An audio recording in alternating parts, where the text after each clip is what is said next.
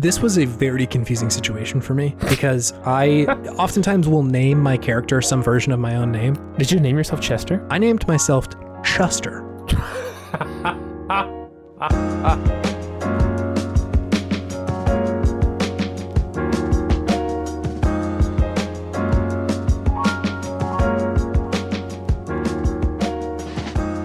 I can't believe we get to make a video game podcast every week. Like, it is pretty cool, isn't it? We didn't have to ask anybody if we could do that, you know? Like, I didn't have to like go get a permit or something like that. No, I didn't have to ask my teacher or my parents. Dad, I want to make a podcast. Oh my God, there's probably kids asking You their want to dads make a fucking what? You got to listen to the classics, son, before you're able to make a podcast. There's only one kind of cast that you're going to do, and that's casting that fishing pole into the water. 4 a.m. Saturday, baby. Let's go catch some fish. Do you think dads still bully their kids into going fishing? Or is that like a thing that might stopped? just be a boomer dad thing. Yeah, I don't know if that's a thing anymore. I mean, it's like Gen X dads now who are probably at that age. So maybe they're like bullying their kid into like doing mountain biking or like skateboarding. Yeah. Come on, kid, we got to go skateboarding. All he wants to do is just like, I don't know, do some arts and crafts. Do a kickflip, loser. Come on. Do the least extreme thing possible. Like make a podcast. I mean, this is pretty not extreme. It's true. No, of all the hobbies, sometimes I like, listen, I'll tell you the name of the show in just a second here. Sometimes when people ask me my hobbies, I say podcasting now. I feel like kind of a wiener whenever I say that. Like it is. We spend a lot of time. I feel like kind of a wiener whenever I say that because, like, listen, I like putting effort into it. I like preparing for the show. I like write about like all the stuff that I play. I edit and like I'm in it at this point. I spend a lot of time doing it, but like I should just tell people I'm in like a band or something like that. I feel like like I want to own it. I want to like be that guy, but there's so many of those guys that are like, I'm in podcasting. Here's my 5 crypto podcasts that like I don't know how to separate myself. So this is now a crypto podcast.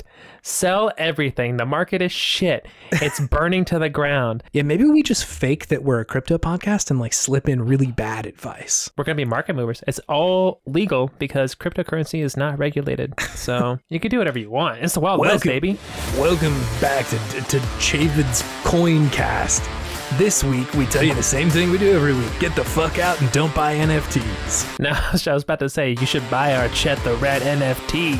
It's going, gone. There's only one of them, and nobody's bought it yet. We're very curious as to why that's been the case, but here we are.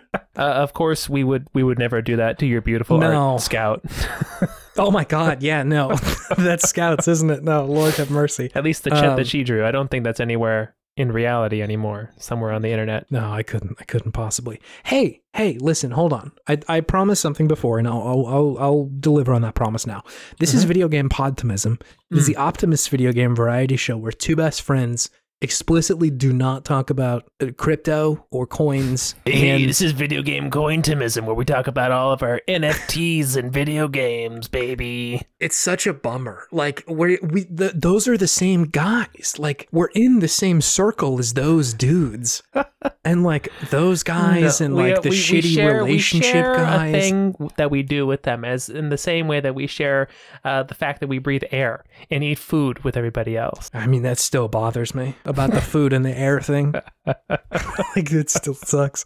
Hello, my name is Chase. Hello, my name is David. And we talk about video games here in an optimistic way to combat the shitty, toxic, terrible video game culture that is prevalent in our time. Hey, have you been playing video games, David? I've been playing video game. It's still just Elden Ring. Yeah, hell yeah. Tell me about where you are in your journey right now. I have beaten Radon. Okay, good. I really enjoyed that boss battle because it was just like the homie squad coming in and just beating him to a pulp. I felt like the Avengers. I would like summon those first 3 summons at the beginning and just like run, dodge, and like summon more. I felt like I was Captain America, like opening up the portals to get all my homies to fight Thanos. It was great. It was a lot of fun. It felt to me a little bit more like me and all my nerdy friends are going to like jump the bully. Because like Radon's a big bad boy and you gotta summon like 10 dudes if you're gonna survive that fight. Also, animal cruelty, man. That poor horse. There's lore behind this, David. There's lore behind that horse. Is that horse actually like part of his body? No. See, part horse. Radahn in the lore loved riding his horse so much and was like hugely passionate about it, but got too big and couldn't ride his horse anymore. I was about to say, was he always that big? I forget exactly when he became that big, but point being, he loved his horse and was still like with it enough before he got the big scarlet rot and like his brain broke.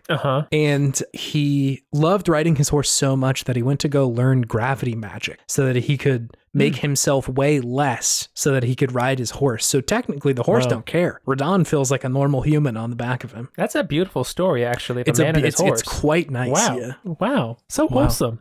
I didn't know Elden Ring could be so wholesome. Wow. I know. It's in between all of the body horror and tragedies. So yeah, I beat Radahn. Now I am on the Atlas Plateau fighting a dragon. Yeah, and I was just kind of wandering around, like going into places that were too scary before. Just like beating them up. That's been fun to kind of go back into places that I'm like still like I'm now over leveled for. Sure. But like the great thing about these games is that you can't have too much hubris, because if you do, even like the lowliest skeleton will kill you. You always got to be careful. Always got to be safe. There's danger around every corner. But it's a really great game. I'm finding that I love the vibe. I don't know if some of the boss battles hit me quite as hard as some of the other FromSoft games I've played, because I feel like since there's so many more of them in this one, some you're just gonna go in and just like wipe the floor with people. Yeah. I haven't had that moment where I've had in other FromSoft games where I'm just like completely absorbed and obsessed with beating a certain boss who I know I can beat, but I just got to get good enough to do it. Like Genichiro from Sekiro, or like the flame demon thing from Demon's Souls, which I apparently was way underleveled for when I fought him, which was why it was so hard. More on that a little later, David. Oh, okay. But yeah, really, really great. Still loving it. I love talking to Drew about it on our group chat today. Listener Drew, friend Drew. Yeah, he's having a great time with it too. I love that he's talking about how he's role playing as this character. And I don't know if I've shared, but I'm role playing as Robert Baratheon. Yeah, from Game of Thrones in his afterlife. I didn't realize it was his afterlife. That's a new bit of lore for me. Well, aren't all these people already dead? Kind of. Yeah. Like, isn't that what it is? I think so. Yeah. That was the impression I got, at least. Was like, I'm pretty sure. And then you come here and then you like can't die. You just keep coming back. I mean, I think it's possible that people like lived in this place too, but like they cannot actually leave. Yeah. Like as a soul. So yeah, I think you are correct though, that like most of the people are like kind of undead here. Yeah. Yeah. And he's Robert Baratheon, and since he is undead, he has taken the Lord of Light as his god, and he is now That's why he has a high faith build in this one. He's going around cleansing people with fire. You are putting the role in roleplay, David. This is good. He has to repent for all of his sins that he did in Westeros. Yeah, sure. He just crossed over George R.R. Martin's mind. Another reality within George. This is all happening within George. This is George, the host of the Nightmare Gorge. I feel like I'm a victim of George's nightmare, waiting for freaking Winds of Winter. My God, dude. Yeah, poor George fans. Pour one out for all the George fans. Just like really getting the short end of the stick on multiple accounts. I was reading on the A Song of Ice and Fire wiki, or not wiki, but subreddit, that if you extrapolate the increase in time it takes him to write each book, he will finish the last book in the saga, A Dream of Spring, when he is 117 years old. No, he won't.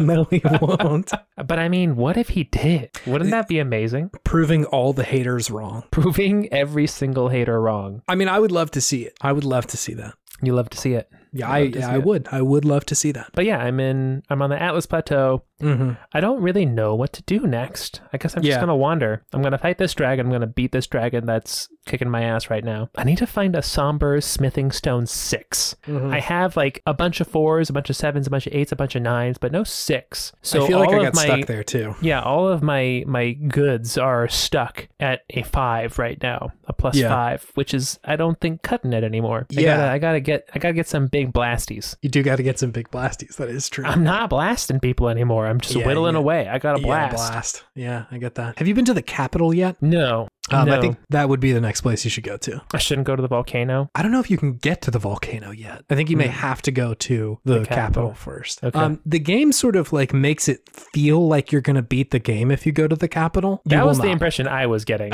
Me too. I was very reluctant to go because I was like, I want to like explore some more. It will not. Like there is more game after you like beat the boss of the capital. So like fear not when you get there. You're like, oh, this is it. Like it's not. There's more. All right. I also got to find where that meteor hit, don't I? Yes, that's actually like super important. That's all I've been playing.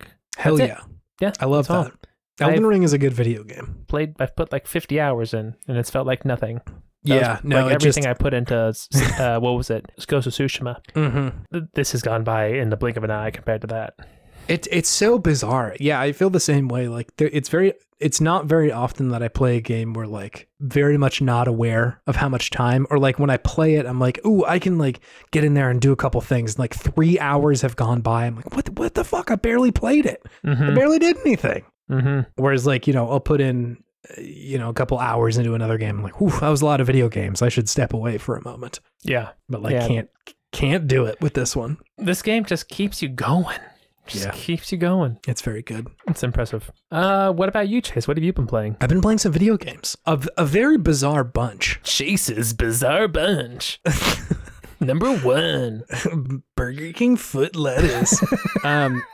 So I think like there haven't been a ton of like super hot releases recently, other than like Switch Sports or something. Hot release. Other than like Switch Sports. And so I don't know. I haven't been feeling super driven to play like very new games right now. It's kind of the summer lull, the classic summer lull. Yeah. I feel like in the past few years, like a lot of companies have released in this time frame, but for whatever reason, just hasn't really been happening this year. For whatever reason, it's been COVID years. Coronavirus. Yeah, that's the some reason. But I've been having a great time sort of revisiting an odd bunch of games. I mentioned this last week, but I have still been playing Onimusha 3, Demon Siege. The game has gotten like very goofy in like a way that I think is fine. Like it's a little like winking and nodding at the camera, but it's not like a bad thing. It just makes the story feel very like the weight of it is not really there, which is again fine. I don't really have a big issue with it, but like it's just all very like quippy and like Jean Reno is like saying one-liners after he like beats somebody who was like gonna kill him.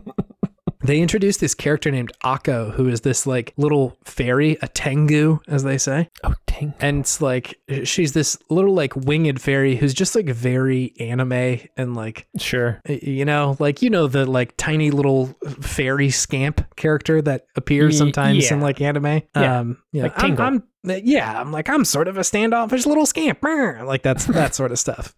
And like, it's fun, but it is. Yeah, very much. She's very sassy and puts her arms on her hips a lot and like does that sort of stuff. Sure. And so like that's fine, but it is definitely a tonal shift from the past few games. I think pretty sure the reason that they introduced her is because oftentimes you are switching manually back and forth between Samanosuke and Jacques. When was this game released? Was it around that time where everything had to like change to being more like serious and grungy, gritty?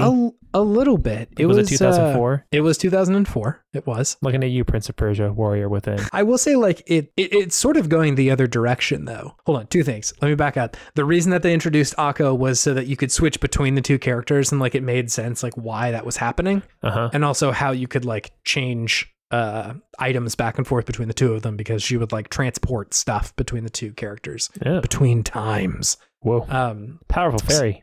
Powerful fairy, the Akko. But the game was sort of going in the other direction with the like seriousness tone, like you were saying, whereas like stuff like Prince of Persia Warrior Within and like Gears was coming out pretty soon, which I for whatever reason Gears of War always feels like the marker of like this is when games wanted to be the grittiest video games. Everything's gray, everything's gritty. Like the G&G.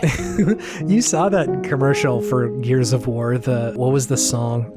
All around me are familiar places. And like Marcus Phoenix is like shooting people. Like exactly what commercial you're talking about. It's like all in slow-mo. Yeah. There's no sound effects are like muted. Yes, yeah. Yeah. God, that was Mad World. That was when the emo movement invaded video games pretty hardcore. Yeah, and like Listen, emo is invading your world. Listen, as a former emo, I'm cool with that. But like, it is a little bizarre to go back and like see the games who are like, we need to be grittier. Mm-hmm. But Onimusha 3 was sort of going the other direction in that it was getting a little less serious. It was becoming, I don't know, it kind of feels like Marvel movie adjacent with like the goofs that it has in the video game. Sure. But yeah, it's bizarre. But anyway, point being, I'm enjoying this game a lot still. Like I said last time, it's a mechanical shift from the other two in that it is much easier to control, like from a camera perspective. They kept a lot of the like fighting mechanics pretty similar, but they just made it a little bit easier to control. And as a result, like it plays a lot better. It plays a lot more modern, or it plays a lot more like a modern action game. And so like my brain hasn't been noticing the aged differences there. Yeah, it's I don't know that I have a lot else to say other than like what I said last week and you know, the update about it being goofy, because it is mostly still the same game. Like you fight some monsters, you go through Paris, you ride some demon stuff. There's like a demon cave under Notre Dame, like, you know, weird, bizarre things happening. It's cool, you know, like that. None of it really needs an explanation. It's just like, yeah, you can go fight the demons. Yeah, it's cool. Go fight Guildenstern, the demon scientist. Guildenstern. He's like the most goofy mustache twirling monster in this game. Like, I mean, he's just Guildenstern's such a great name. It's very good. They really got their naming game down. Between Gogandantis and Guildenstern, I was very... Gogandantis, oh my god, yeah. So yeah, enjoying that. Like I promised before as well, I also played through Demon's Souls over the weekend. Wow, the whole thing? Unfortunately enough, David, the whole thing. That's a long game. Nuh-uh. Not no more, eh? Not when Emily Alice isn't around. Yeah, I played sort of a disgusting amount of Demon's Souls over the weekend. I will say it was much faster than my first playthrough. I think most Souls games are your second time through. Like, did you do any of the special like side missions with the NPCs? Not really, no. I kind of just ran through the game. Yeah. I usually play the Big Sword Go Clang build in all these games, but recently I've just sort of been trying to do like the dexterity builds, which is it's much easier. I don't know why I haven't been doing this the whole time. It's easier? It's much easier. Like, I was always convinced that like you can do a lot more damage with the big swords, and I think that might be true, but like it's just so nice to be able to like get just like a couple hits in before you have to run away versus like the big swords you have to put a hit on like Steam Deck level reservation, and then 6 months later your sword swings.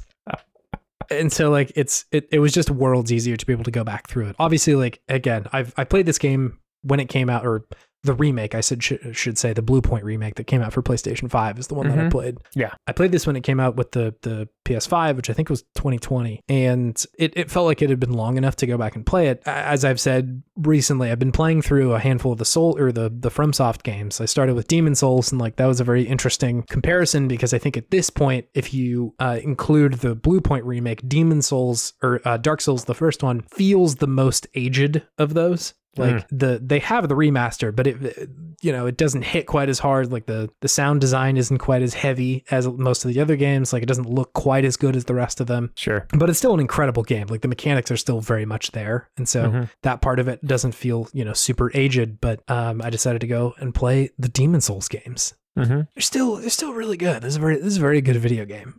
I was trying to figure out like, okay, what's the new stuff that I can sort of pull from this experience. Yeah. And most of that just goes to this like tour that I'm going on of how do these FromSoft games compare to Elden Ring now that Elden Ring exists. Yeah. And like I what you were saying about the bosses earlier, I think is correct in that like because there are so few bosses in these games, there's a lot of them. Like that's a lot of the end of the levels are these bosses, but comparatively to Elden Ring, there are a lot fewer of them in these games. They do feel pretty monumental whenever you get to them. Yeah, they're an event. Yeah. And like I think there's drawbacks and advantages to either one of those approaches, right? Like none of those are correct. Yeah, it's different. And so like, it's interesting when I'm playing these other FromSoft games, I find myself wanting more bosses to go just like fight whenever. And when I was playing Elden Ring, I was like, maybe I could just have like a big boss right now. You know what I mean? Like, yeah. It's very bizarre to like want one or the other. And like, I think that's probably a sign of a good game that the moment you're not playing it, you're like, I would like to still be also playing the other one. You know, it's not just like this one pales in comparison to the other. It's like, I like both of these things. And so, yeah, it was interesting. This game is still shockingly pretty. Like it's a gorgeous game. Crazy how good this game looks. Like I think Bluepoint has some kind of special sauce that they're putting on the remakes. Because they did the Shadow of the Colossus remake too, didn't they? They did, yeah, which was also pretty like astounding. Yeah. Like Elden Ring looks good, don't get me wrong, but it doesn't look as good as the Demon's Souls remake does. I think they're doing a lot with like the ray tracing and lighting and shit like that. Just like when you're walking down dark hallways sometimes, like, God, this looks really, really good. The level where you're like up on those like spires and towers where there's like gargoyles and shit in Demon's Souls just looks so astoundingly good when you're walking through there. It's all this like green flames on like pillars and shit. Like, it's so good. I feel like I'm also maybe coming to the conclusion that I like playing FromSoft games the second time more than I like playing it the first time. Really? Yeah, because the first time is really good for that sense of like discovery and surprise and like new things happening. But I think the nasty ding boy in me loves just like walking through the game and being like, look how fucking good I have become at this game. You just want to go through and take a victory lap is what you're telling me. I want to flex. I want to go back to the bosses. You're trying to flex on them. Like there's this boss in that same level, the Man-Eater in Demon's Souls. It's like up on this tower, which you can easily fall off of. It's like, it was a pretty tough fight the first time I fought him. Yeah. And not only that, but like a set time into the fight, another one shows up. And so like, if you don't beat the first one fast enough, you have to fight two of them, which is like just so brutal. No problem. Took me like 3 tries. No issue. And like the first time I spent days on that fight. It took me so fucking long. Damn. That may have also been a consequence of me not understanding the like level layout of Demon's Souls. And like, I want to play 1-1, 1-2, 1-3, 1-4, and then go on to 2-1, 2-2, rather than like playing all the first levels of all the worlds and then all the second levels of all the worlds. Sure. Which was much, much easier this time around. Yeah. No, that's what I did the first time. It made it a lot more straightforward and like I felt correctly leveled for those fights. And it might be your dex build. Who knows? It easily could be, because like I felt like I was doing a lot of damage to characters that I was not originally. So yeah, like those ones in particular are like resistant to smash damage or whatever it is, strike damage. Yeah, would have been an issue for me in my big hammer or whatever.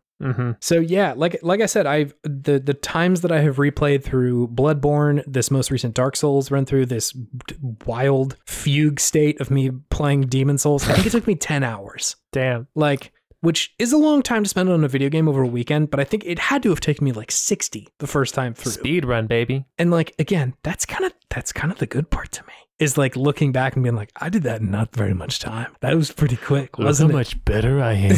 Yeah. Objectively, I'm better now. Because like, 5 times as good.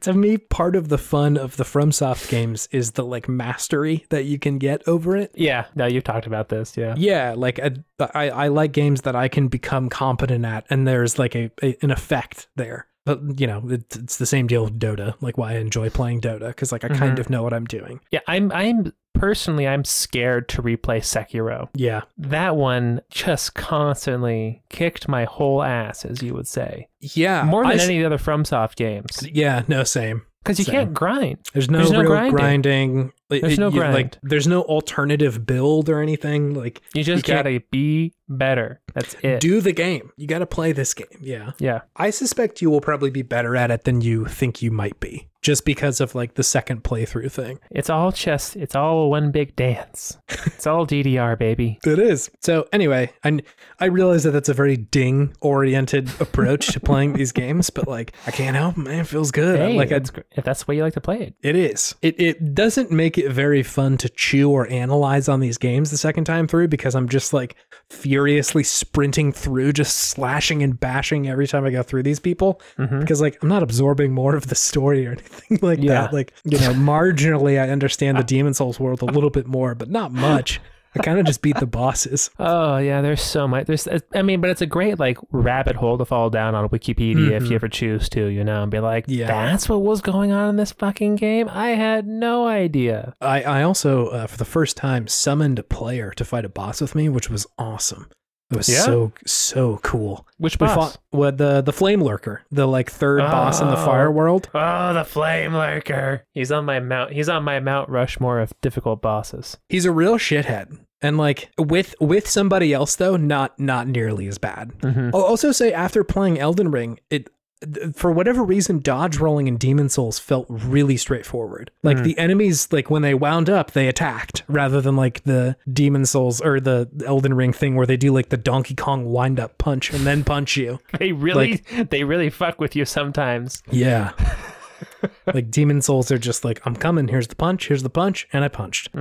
So like I felt like I was able to kind of read it a little bit better. But yeah. Anyway, point being, the summon was really good. I did like the cheering applause once we or the cheering emote once we beat him, and he like did like a little bow and then laughed. I was like, that was awesome. That was cool as fuck. Honestly, the multiplayer in those FromSoft games is some of my favorite multiplayer. You get really genuine moments like that where like I've been struggling with this boss and some hero just showed up to like help me. Yeah. And then like I'm trying to communicate genuine praise, like genuine thanks, and I have these weird emotes to do it with. And like I think they get it. Like they do a little tip of the hat and then they wander off. But yeah, it was great. It was very good multiplayer experience. Yeah. Oh yeah. It's a good video game, the Demon Souls. Really glad I really enjoyed that one. I really enjoyed that game. Yeah. Some just incredible boss design in there. The fucking totally. The Stingray boss is incredible. Storm. God. Probably my favorite intro to a boss. Yeah, it's very good. Just comes lurking out of the sky like the fucking spaceship from Independence Day. It's just like a big old scary fuck. It's incredible. Yeah, no, that whole thing is good. Like you have to use like that special sword that you pull out of the ground too. And then the music. Yeah. It's a vibe. Good. It's a whole vibe. It's really good. Anyway, an absolute tonal shift. I have also been playing Need for Speed Underground 2, David. Whoa. Yeah, this is a weird... the Steam ED? The Steam Deck, yeah, you are correct. Hell yeah. Is that game on Steam? No. Emulators. Maybe. You own that game. I do own that game. That is a game that I had bought. Let's see. So, I'm sure at some point we can do a good games on this, but like, I have such fond memories of Need for Speed Underground and Underground 2. I also didn't like realize...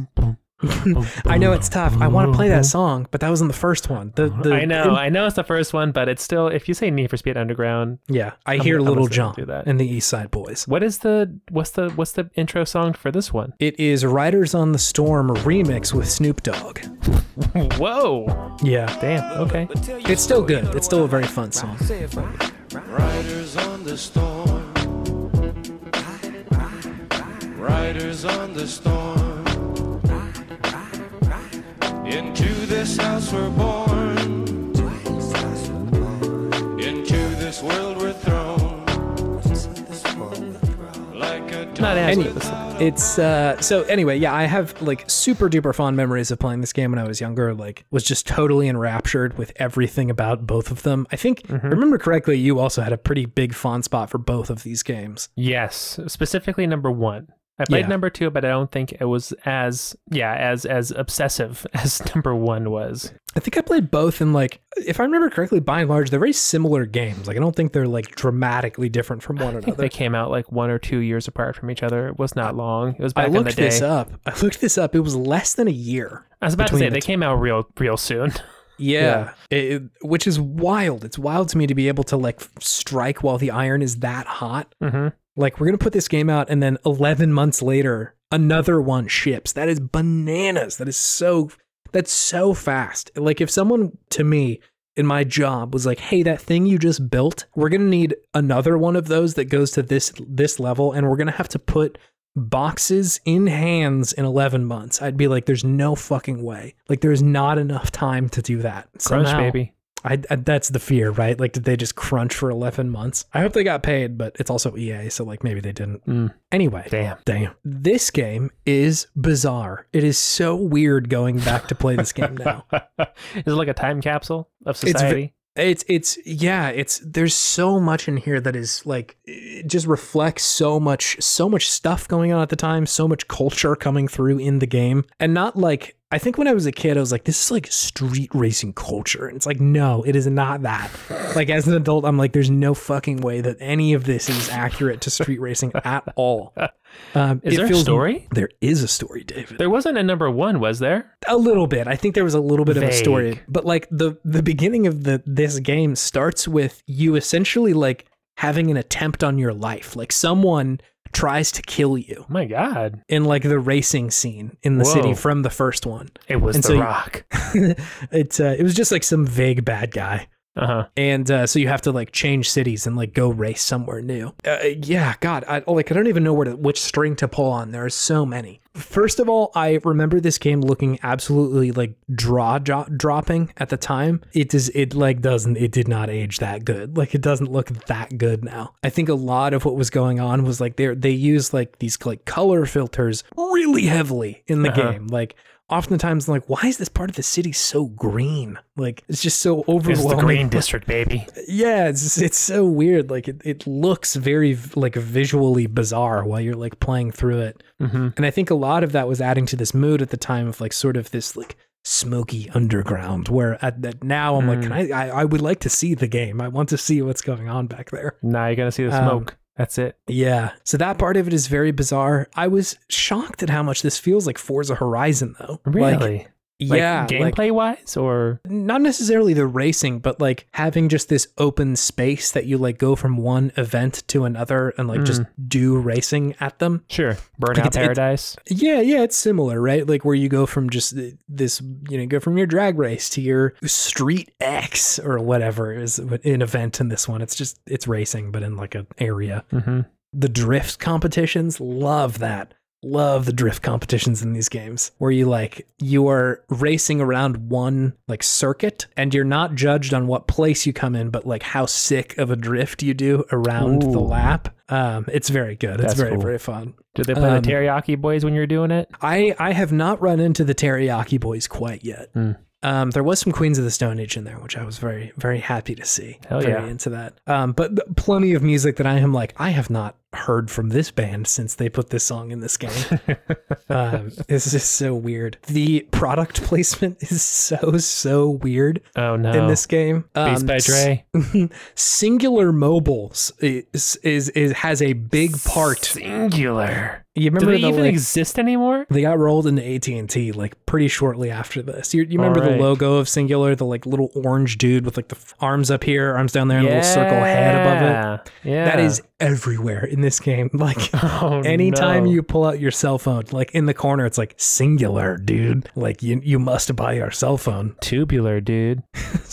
Totally singular. And so that's really weird. There's most of the city is kind of like dark and shady and like just sort of like a suggestion of buildings, other than the gigantic, incredibly well lit Best Buys that are in in the cities. So many Best Buys in the city here. That's awesome. It's really funny. Like anytime you go by, it's like just dark anonymous building, houses, Best Buy. Like everything is shit. Yeah.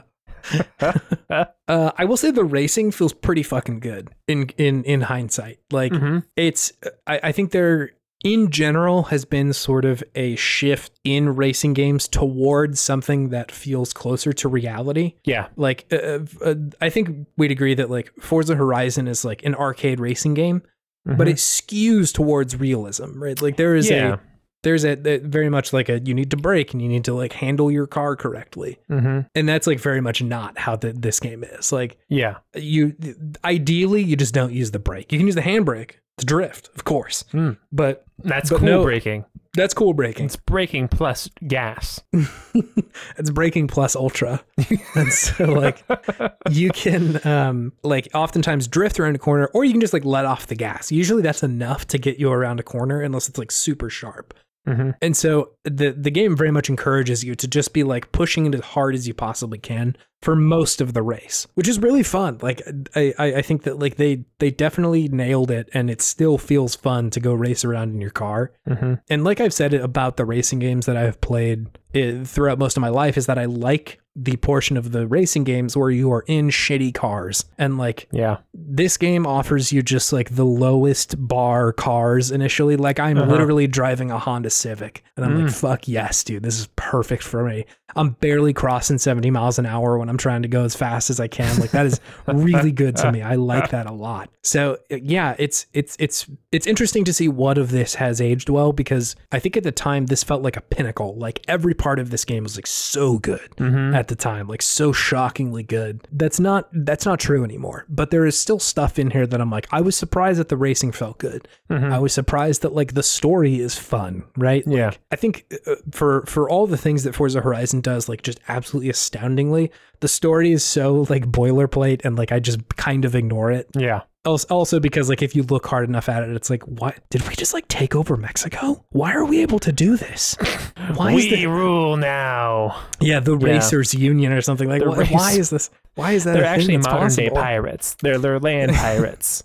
See, I'm cool with that, because now we're totally in a fictional world, whereas like just some ultra rich nonsense happening like feels a little bit more of a bummer. But like, yeah, fair enough. But like the story in those games is like it very much takes a back seat, whereas this one, like I like being wrapped up in this weird underground racing thing and like clawing my way up through the ranks and shit like that. Like that's fun. That's really silly, and like it's definitely not like a character video game. There are like voiceover and like people in it, but like that's not really the intent, right? It's mostly just like, I want to be good at racing and like fuck these other gangs and shit like that. Yeah. Why did they never make another Need for Speed Underground? They just did 1 and 2, didn't they? I don't know. I think they were really focused on making a lot of Need for Speed games at the time. That is fine, but it is very bizarre that they never returned to this, because like you could easily put out Need for Speed Underground 3 next year, and like there is a huge buy-in base there already. Like there are plenty of people who would sight unseen buy that video game. Just tie it in with the next Fast and the Furious movie.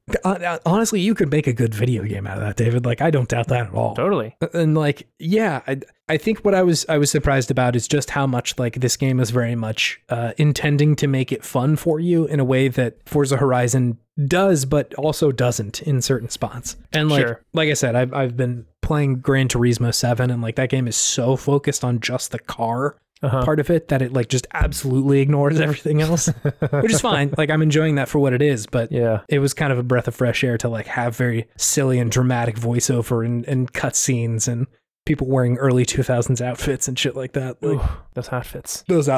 It's all ridiculous. And playing this game and the Racing Lagoon earlier this year, like I need a racing RPG, man. Like please give me these racing RPGs. Like just something overly dramatic and nonsensical. It needs to exist. Come on, Miyazaki, do it. Make Dark Souls Underground 2. Dark Pistons.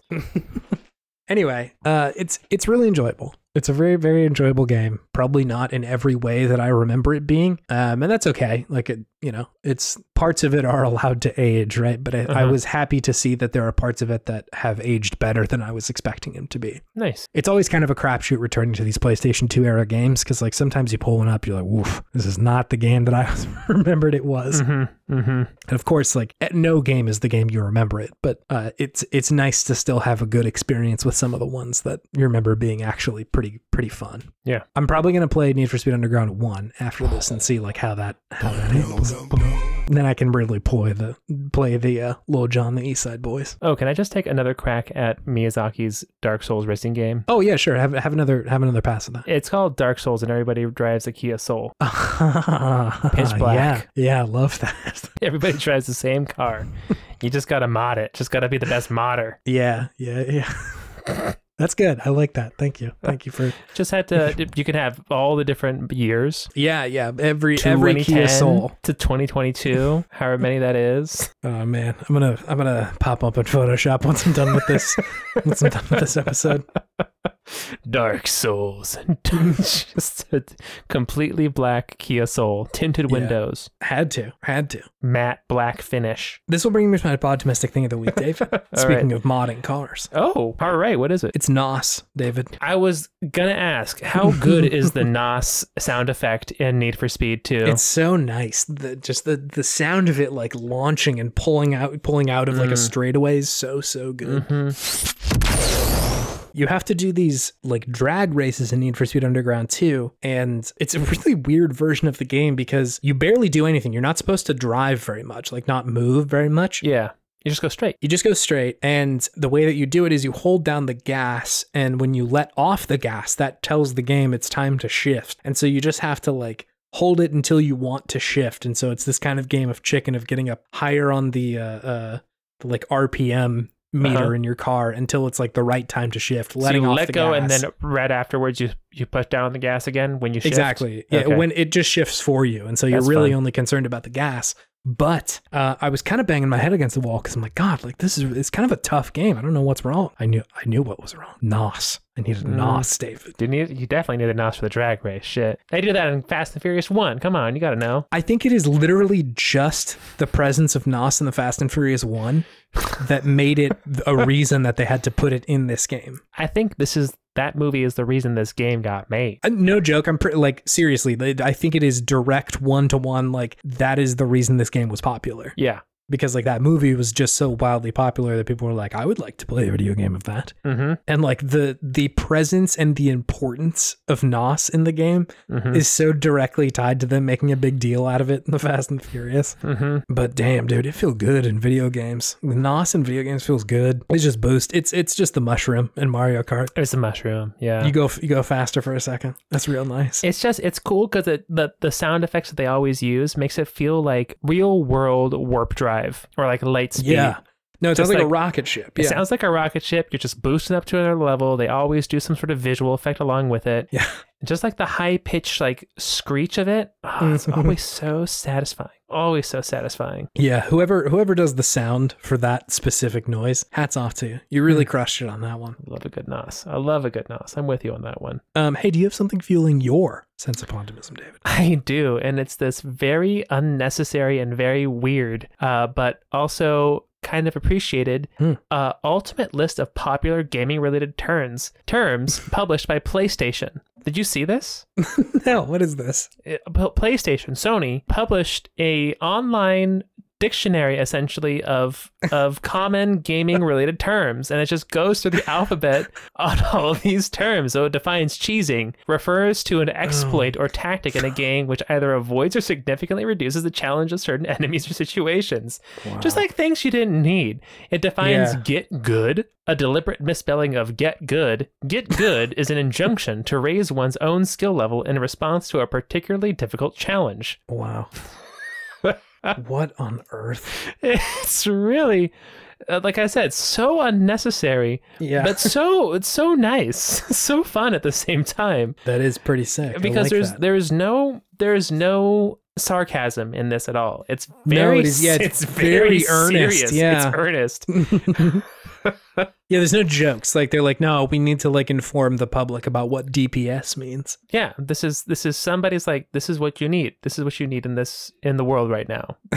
We need to define ray tracing. We need to find rage quit, terminating a play session due to frustration. That's like, there's no humor in that. It's just like the straight down the middle definition. Yeah, and exactly. It's funny. I just love that they did this. Just like out of nowhere. Nobody was asking for this. Nobody wanted it. Somebody's like, hey, look what we made. Check it out. Just like, okay, cool. They've defined noob tube. That's pretty cool. That was an interesting inclusion, I thought. Originally referring to grenade launchers, a quote, noob tube typically refers to powerful, easy-to-use weapons that are popular with inexperienced players, particularly in competitive multiplayer. No jokes, nothing. I need to tell you about what a noob tube is. These are the facts. These are the facts only. I have come into this article hoping to find something silly to like maybe like make a joke about. It's all real. Serious stuff. HP, an acronym for hit points or sometimes health points. HP refers to the total amount of damage a player's character can take before they are either knocked unconscious or killed. But do they have MP? They don't have MP. T-pose, a type of bug in which a humanoid character appears in game, completely static with both feet locked together and both arms extended perpendicular to the body, forming the shape of the capital letter T. Yes, that is... You got it. Thank you, Sony. Thank you, Sony. Whoa, this is bizarre. Right? It's very, very interesting. Unnecessary, but cool. Thank you. Cool. Yeah. Very cool, Sony. Thank you. It's like very not gatekeepy. Like they're like, hey, like we use a lot of fucking acronyms and nonsensical terms. Like you go check this out if you're ever in need. Yeah. No, I could see somebody like legitimately using this as a resource to talk to their, I don't know, sad gamer friend who only talks in gamer terms. Hello, Franklin. Please tell me about your recent experience with min-maxing, an approach common in role-playing games. Did you fight any good mobs? Is this Franklin's therapist talking to him? How is your mount, Franklin? Have you been using nades enough? I don't want to pretend to be Franklin. I can't get into that mindset. I'm a method actor. I can't invade Franklin's mind. It's really nice if you get a OHK, a one-hit kill, Franklin. As they say, in the know. You know, in the game Hades, I hear that permadeath is not a thing. Ooh. Because you come right back. Hades. I mean, it should be called Hades, right? It should be called Hades, that is true. They're all so hot. My goodness. Hey, do you want to move on to our main thing, David? I do.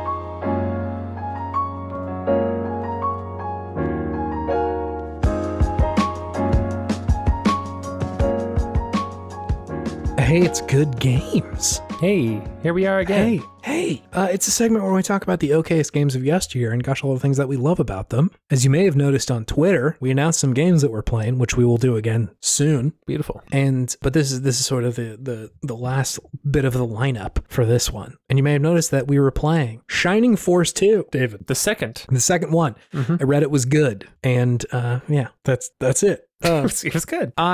Actually, hold on. Before we get into our very heartfelt and deep personal stories about Shining Force 2, let me hit you with some hot stats about this video game. Hot stats.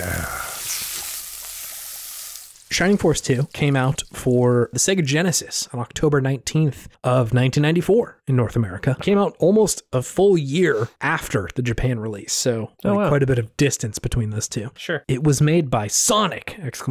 Software Planning, which would go on to change their name to Camelot Software Planning. Camelot Software. Camelot, Mario Tennis fame. Oh, that's right.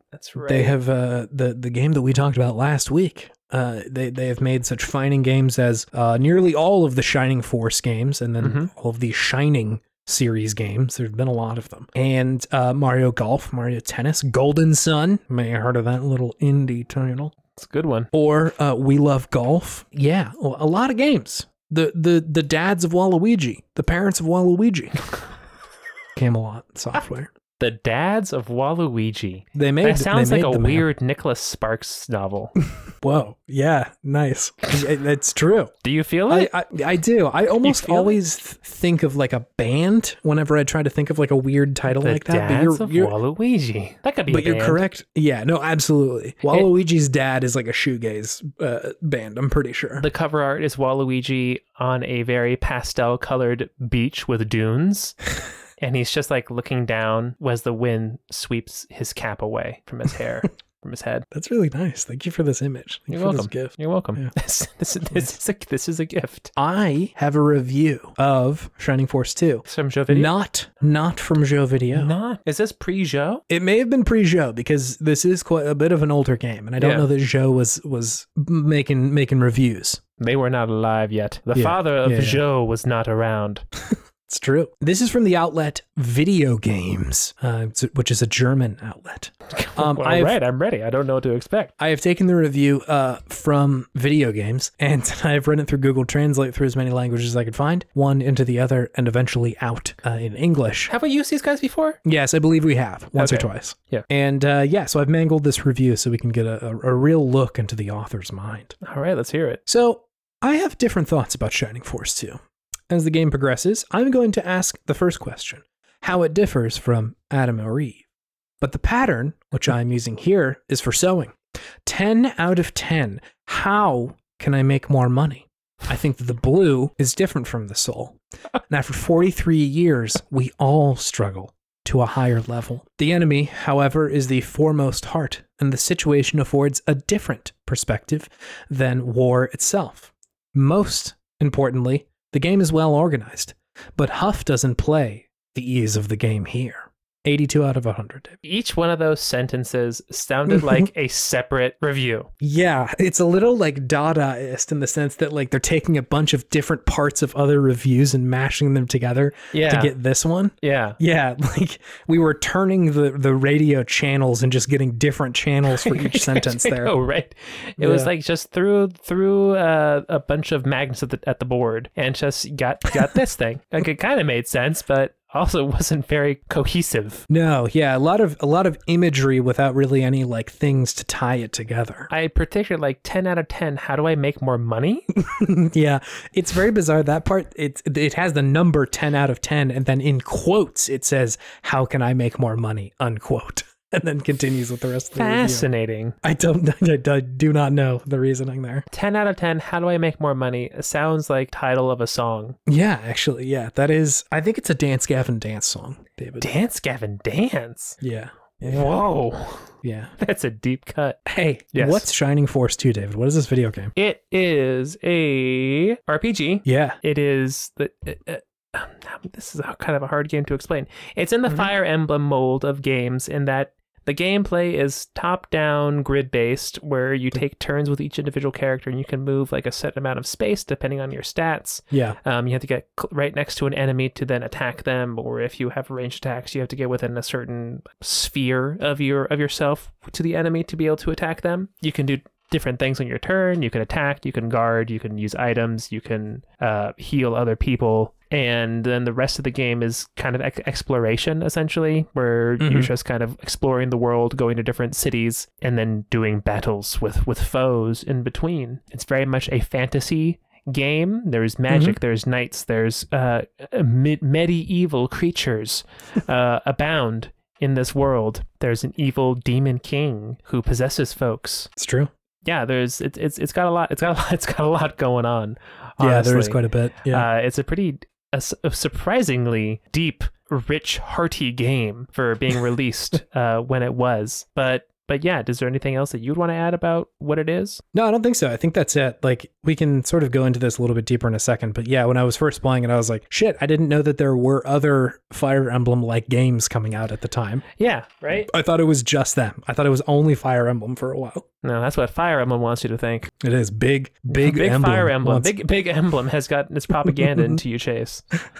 You don't see Shining Force characters in Smash now, do you? It's true. You don't. Fire Emblem's the Pepsi Coca-Cola of these types of RPGs. I don't even know what you call them. Fire Emblem likes. I think I saw tactical RPG, which I think is probably about it. Yes. Was that a term defined by Sony? I don't think so. Probably not. If it ain't in the Sony dictionary, don't count. Yeah, no, I think that's it. It was a very bizarre game to play. Like, I'm not sure if we said this on mic or not, but like I had played 0 Shining games before this. Yeah. And like I have heard before that like some people think a Shining video game is like their favorite or something like that. Like I heard Shining Force was good, and there's a bunch of other games in this series. Shining in the Darkness was like a dungeon crawler game. Ooh, great name. I know, it's all pretty fun. I love the naming convention. Shining Wisdom is a top-down game. I think that was for the Saturn. Mm-hmm. And like by and large, I think Shining Force was like their most, I don't know if popular is the right word, but they put out a lot of Shining Force games. Yeah. And so like this is a series that they had been iterating on for a while, but like I think just because like this was a little bit, what's the word for this? Like I had a Genesis, but I don't think I was looking for like really dense RPGs at the time. I was looking for Wise from Your Wave. Yeah, Altered Beast and shit like that. I would not have been able to digest this at the age of 5 or whatever, you know? I was 3 when this game came out. Yeah. So like it just was a non-option. So it was really interesting going back and playing it because like there are things in this that like I will definitely say like work super well. Like games had not figured out UI very well yet. Like the user interface is kind of challenging, especially when you're in battles and shit like that. But like there's a lot of really good stuff in here. Like I was shocked by how competent the battling was and like the battle system and all that sort of shit. Like that stuff felt really fun. How many different classes there were? Very robust.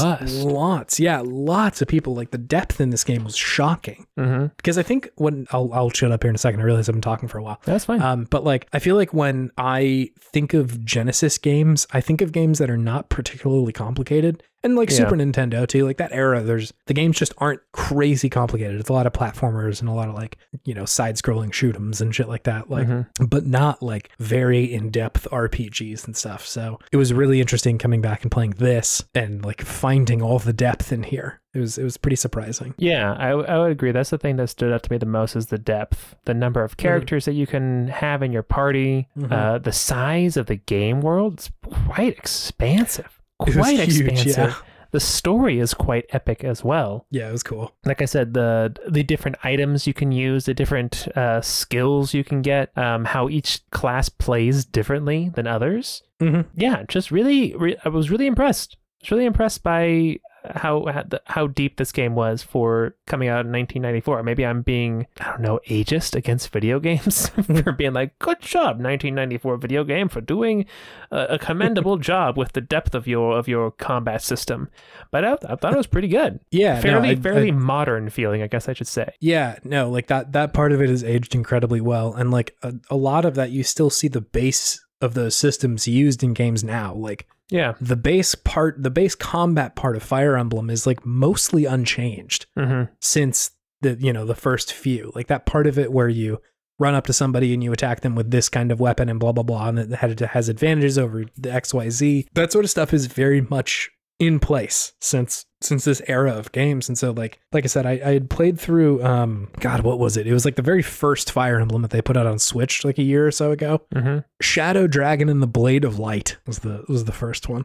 That's a Switch game? It was the first one, like the one that they put out in Japan. They re-released it. Correct. Yeah, gotcha. They like put an English version of it out and put it on Switch. And like there were parts of that game too that are like very aged by comparison, but like the battling is still there. It's still very much a Fire Emblem game. And so in the same way that I was like, damn, that like that core part of it is still in there, I was also shocked to find it in Shining Force 2 that they were doing a similar thing back then, and like was pretty pleased and like delighted that was the case. Something that like Fire Emblem chooses to do, and I don't know that this is better or worse, but like something that Fire Emblem often does is that it separates out the battles and the world from one another like very distinctly. Like you are either in a battle and like you're looking at like a grid and a fight and shit like that, or you're in like the story world, which is usually like just characters talking to one another, or in Three Houses you're at like the monastery or something like that. And so the game world and the fighting world are really separated from one another, whereas in Shining Force like they're not. You can run into a room and it's like, oh, this is now a combat zone, like now everything is on a grid and the characters have to like move around and fight people in here. And so it kind of feels like closer to like D&D or something like that, where like the same space that you were playing in is the same space that suddenly has combat if it has to, right? And so something I was like really impressed by returning to this one, or I guess turning to this one, is that the game world feels really cohesive. Like the running into a room that oh, this is where the king was that just got possessed or whatever in like the first level, and like, oh, you got to go up into this tower, there's bad guys up there, and then rather than like cutting to a black screen, now you're in a menu that you have to choose all your people and blah blah blah. It's like, no, you're just fighting now. Like and now it's the tactical game. I thought that was really impressive. Right into it, yeah. Yeah, and so like you were saying, the game world size like felt big and expansive, and it felt kind of like inviting because I was just so integrated into that world because like the combat was not separate from the game itself. Yeah, it wasn't a different screen like it is in those early Final Fantasy RPGs, right? Yeah. It's all just the same sprites, the same overview. It was all just one piece. Yeah. So that was super cool. I like, again, I'm obviously we've already gotten to the gushing segment of this part of the show, but like I was impressed by this game. I thought this was really fucking good. I thought that besides the combat, I just loved the characters too. I love that one of your homies in the beginning is just a centaur. He's a horseman. They make no note of it. He's just Chester. It's just like he's just one of your friends. So this was a very confusing situation for me because I oftentimes will name my character some fucked up version of my own name. Did you name yourself Chester? I named myself Chuster. And so I thought the game was like paying attention to what I named myself and like made this dude be my like weird rival or something. We got a funny guy over here, don't we? Like if you had named your character David, I would have expected the game to name it like David or something like that. Like just like a Davud. Yeah. So it was a little bit confusing at the beginning because I was like, wait, am I talking or is Chester talking? Is it Chester or Chester? Yeah. So that was a fun little trip to go down Wiki and be like, is this his actual name? Apparently the canonical name of the main character is Bowie. Yes. Like so David. Bizarre.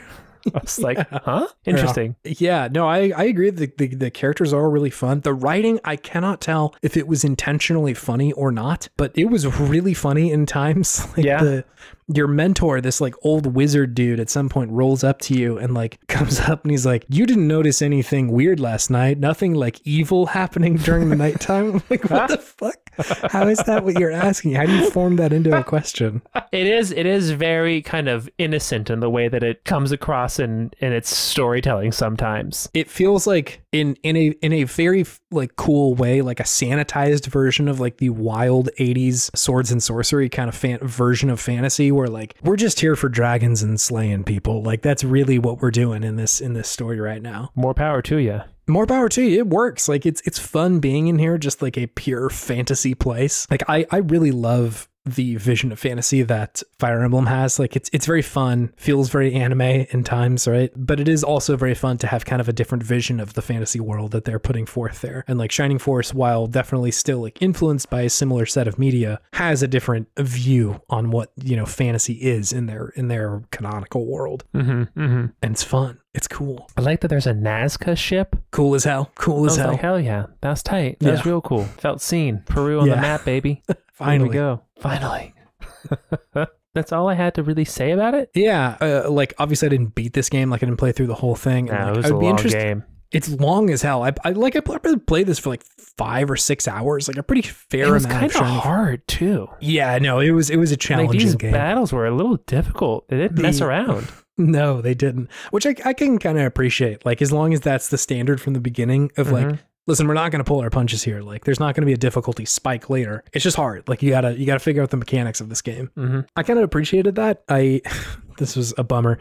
The very first fight that I got into, I was like trying out all the abilities of the people in my character and in your the party because I was like, they didn't offer a real tutorial, which I think is fine. Like, I think it's fairly self-explanatory. Yeah. Or at least having played a bunch of Fire Emblem, like I kind of knew what they were maybe going for. Sure. So I was using all the spells, and I used the main character's spell, which is essentially a retreat button. I did not realize this. If you use it, you just like warp out of the place. I was almost done with that fight, and I was like, let me just try this one, see what happens. Just reset the entire battle. Had to do it all over again.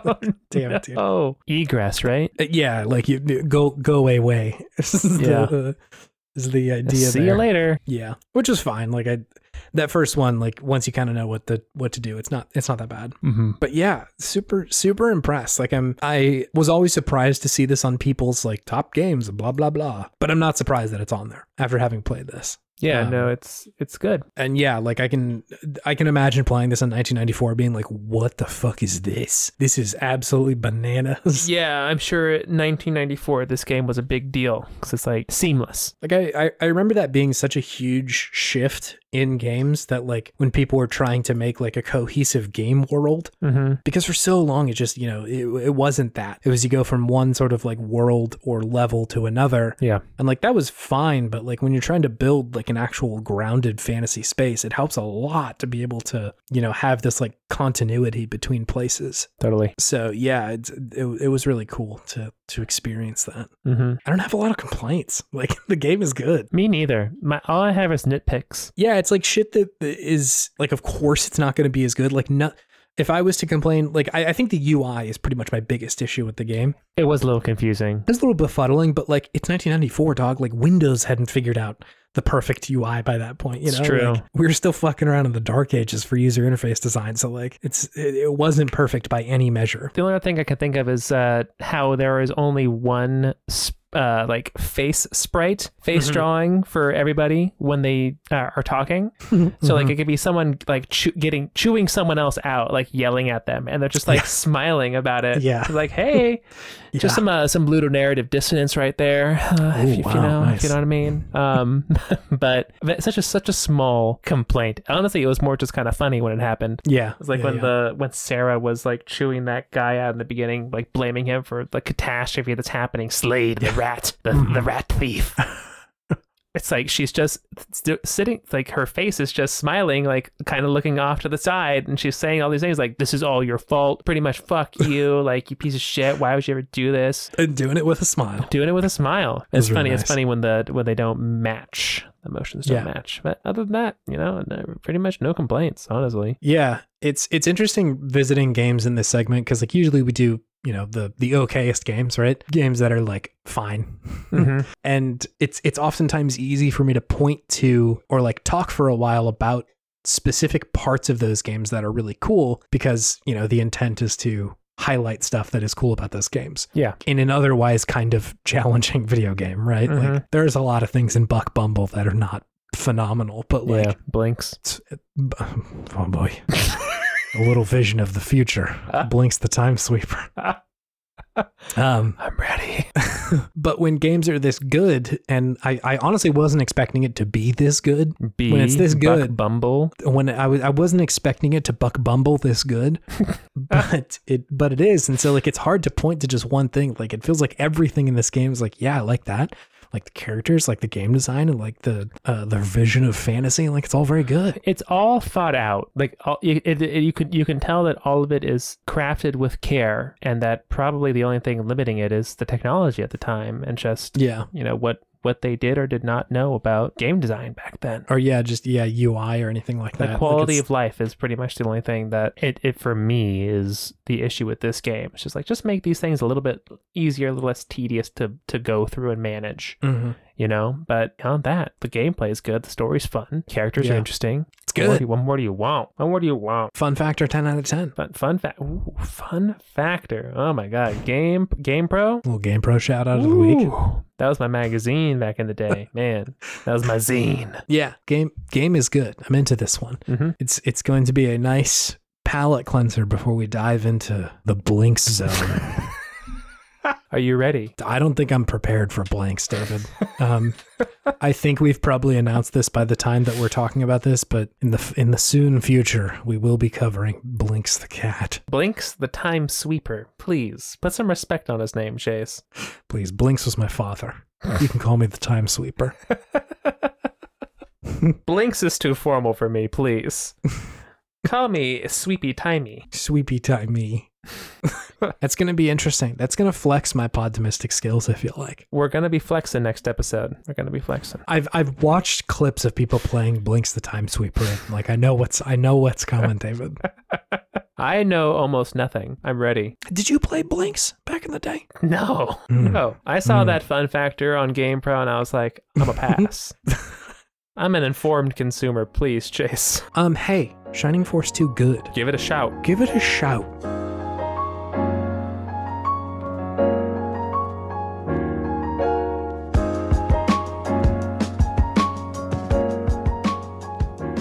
Hey, you can talk to us on Twitter and also just keep up with our schedule on Twitter. That's true. @Podtimism. Yeah. Tweet us. Say hey. Tell us what you're playing for the next 4 weeks. Maybe we'll compare notes. Maybe what your good game segment's gonna be. What's your good game segment? What should we do for a future good games? Let us know. That is true. If you ever have a suggestion, we're more than open. I'll play whatever weird little piece of nonsense. We have the power. Chase has the Steamy D, so he's got it. He's got it on lock. Steam Deck for everybody who is concerned about the nomenclature there. Yes, exactly. You can email us, podtomism@gmail.com.